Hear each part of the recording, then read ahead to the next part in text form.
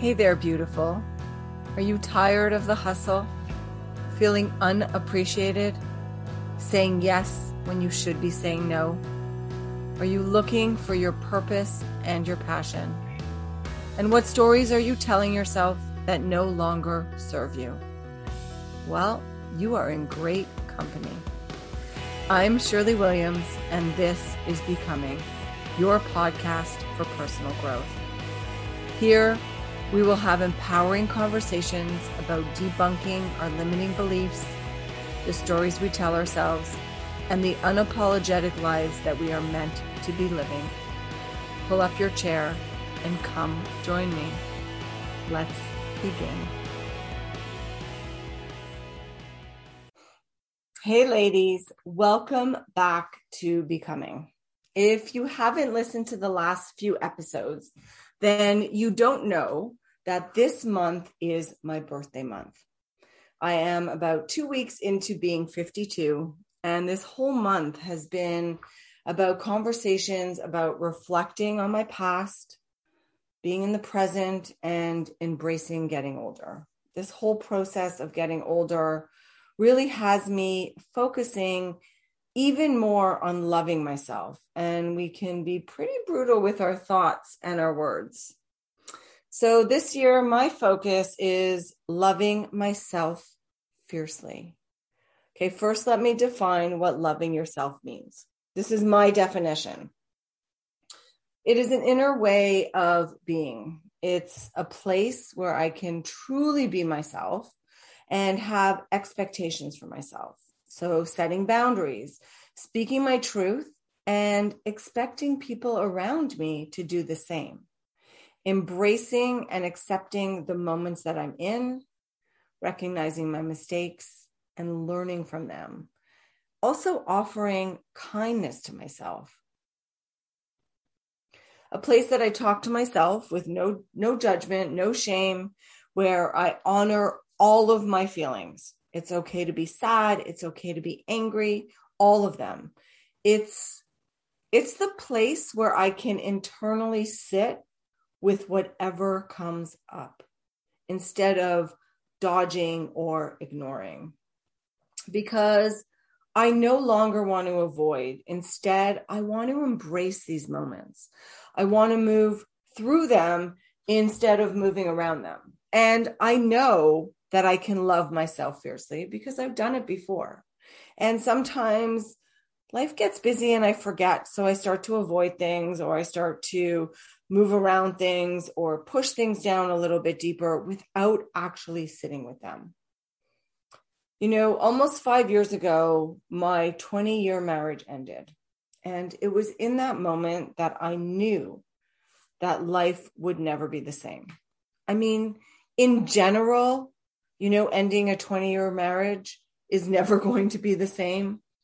But I really knew in that moment that I had the opportunity to dive deeper than ever before to figure this out so that I could heal, move, and grow from this experience.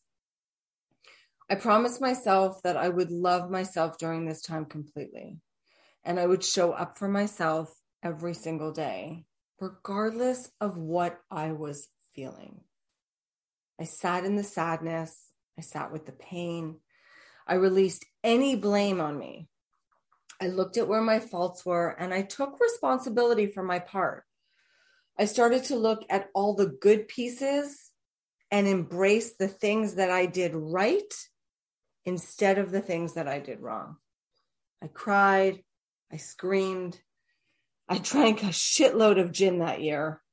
And I started to look at all the good things. I repeated all of that cycle over and over again. I booked more and more therapy sessions. I read tons of self-help books. And I knew that this was an event that I couldn't detour around. I needed to go through it in order to heal it. And in order to heal it, I needed to sit with it. It was a defining moment for me that I knew that I would be okay and that I was going to become the next version of myself. And fuck, Was it a hard season? My whole life, I used humor as a coping mechanism. I would joke about traumatic events. I would avoid them. I would keep myself busy. I would tell people that I was okay, and I wouldn't deal with them. I would actually visualize stuffing things deep into a jar in the pit of my stomach and closing the lid really, really tight so nothing would seep out.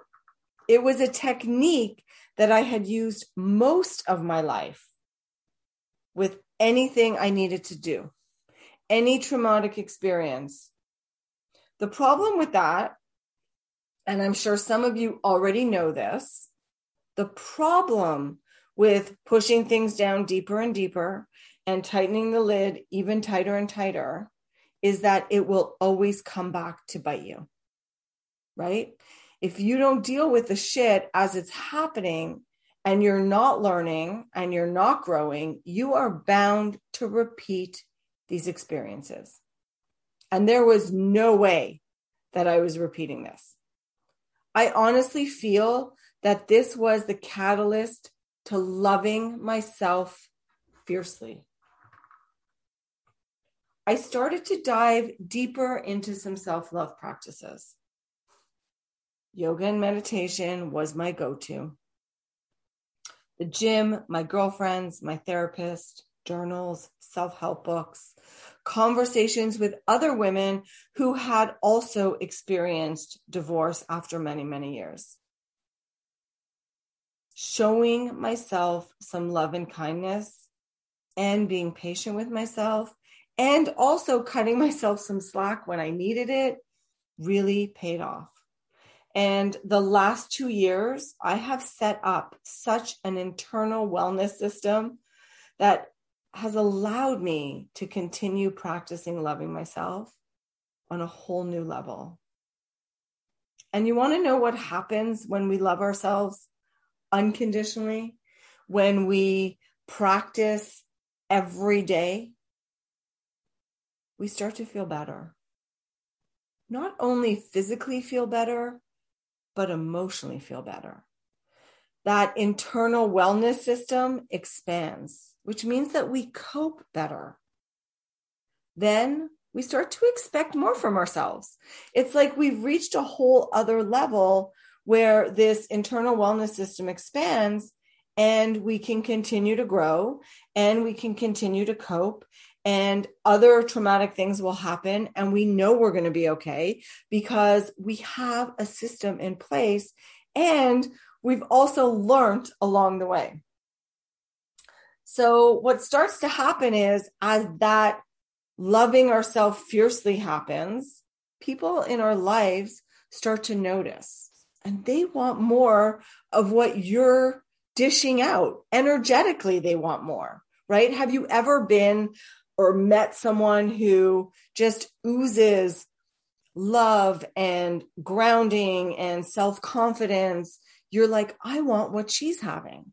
That's what happens. So then you start to talk about, these self-love techniques that you're doing, and other people around you want to start to implement them.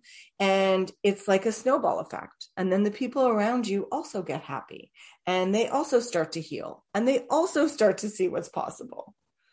And of course, I have put together a list for you.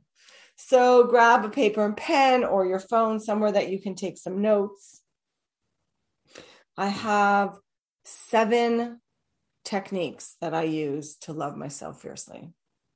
So the first one is, number 1, put your FBI hat on and start connecting to yourself. Dive deep into asking yourself, what is it that you really want? Not what you think others want from you, or not what you think you should be doing or being, but what do you want? Because you really want it, because you really know yourself. Get to know yourself. What will happen is you're going to make better decisions. Number 2, make sure you're carving time out for yourself. I know in the past that my needs have always been put aside, right? We're busy. We have busy jobs. We have families. And often everyone else comes before us. So you've got to make sure that you are carving time out for yourself. Go to a yoga class, go to the gym, take a bath instead of a shower, go for a walk, spend some time by yourself. It is a priority. And I know, ladies, you have heard this before. You cannot fill from an empty cup. Number 3. Did you know that comparison is the killer of all joy? No, seriously, think about it. You feel good about yourself, and then you start to compare yourself to someone else, and then you feel like shit. And it just snowballs from there. So the first thing in number 3, get off social media. Stop scrolling. Okay? You are a unique human being, and nobody is going to show up the way you show up and share the way you share, and you have your own unique gift. So stop comparing yourself. If you find yourself doing that, my suggestion is to make a list of all the things you love about yourself and put it somewhere where you won't forget, somewhere that you can read it over and over again. Number 4, build a whole bunch of healthy habits and attach them to the other things that you're already doing that are healthy. And then do them every single day. You will start to feel better. And it's not only eating well, but it's everything. It's how you consume your time. It's moving your body. It's reading good books. It's listening to good podcasts or watching inspirational YouTube videos. Number 5, set boundaries and say no. About 3 years ago, I started practicing the word no. I used it whenever I didn't want to do something. And at first, it was really hard. I felt so bad. I kept thinking that I was letting people down, and I would change my mind and I would do the thing, and I would be regretful for doing the thing. I would be angry at myself for not sticking to my plan. I would give up my own self-time because somebody else needed something. You know what? It gets easier. Practice saying no. And it doesn't have to be something really big right away. It can be small little things, right? It can be things that are going to reflect how you're going to feel maybe the next day. And practice saying no without an excuse. My favorite line was, when I was practicing this, was, no, I'm sorry, that's not going to work for me. And I would just leave it at that. At first, people were very surprised. They were waiting for explanations about why I couldn't do the thing. But then people started to just respect my boundaries. Number 6, forgive yourself. Seriously, life is too short. Stop replaying the thing in your mind that you're going to continue to beat yourself up about. Forgive yourself. Recognize that the experiences that you have gone through are for your own awakening. Even if you feel you messed up, there is no mess up. You learned a lesson, you forgave yourself, and you move on. Dwelling in the past doesn't help us, right? It just keeps us in the past, and it doesn't serve us in any way. Number 7, speak nicely to yourself. I want you every day to look in the mirror and compliment yourself on something. I mean it. If you walk by a mirror and your first thought is, oh God, look how old I look, or look how tired I look, or look at that pimple on my face. Choose again and find something that you can compliment yourself on. Again, it is a practice. You are building that muscle. I was scrolling on the internet a little while ago, and I found an article from Medical News Today, and it was called Why Self-Love is Important and How to Cultivate It. The article talked about, when we offer ourselves self-love and compassion, that it actually lowers our stress levels. It increases our health and well-being.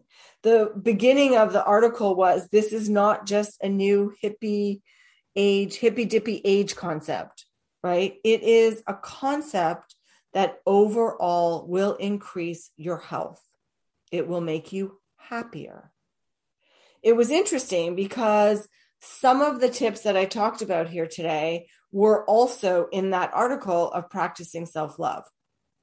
So I know I'm onto something. It was be kind to yourself, compliment yourself, make time for yourself.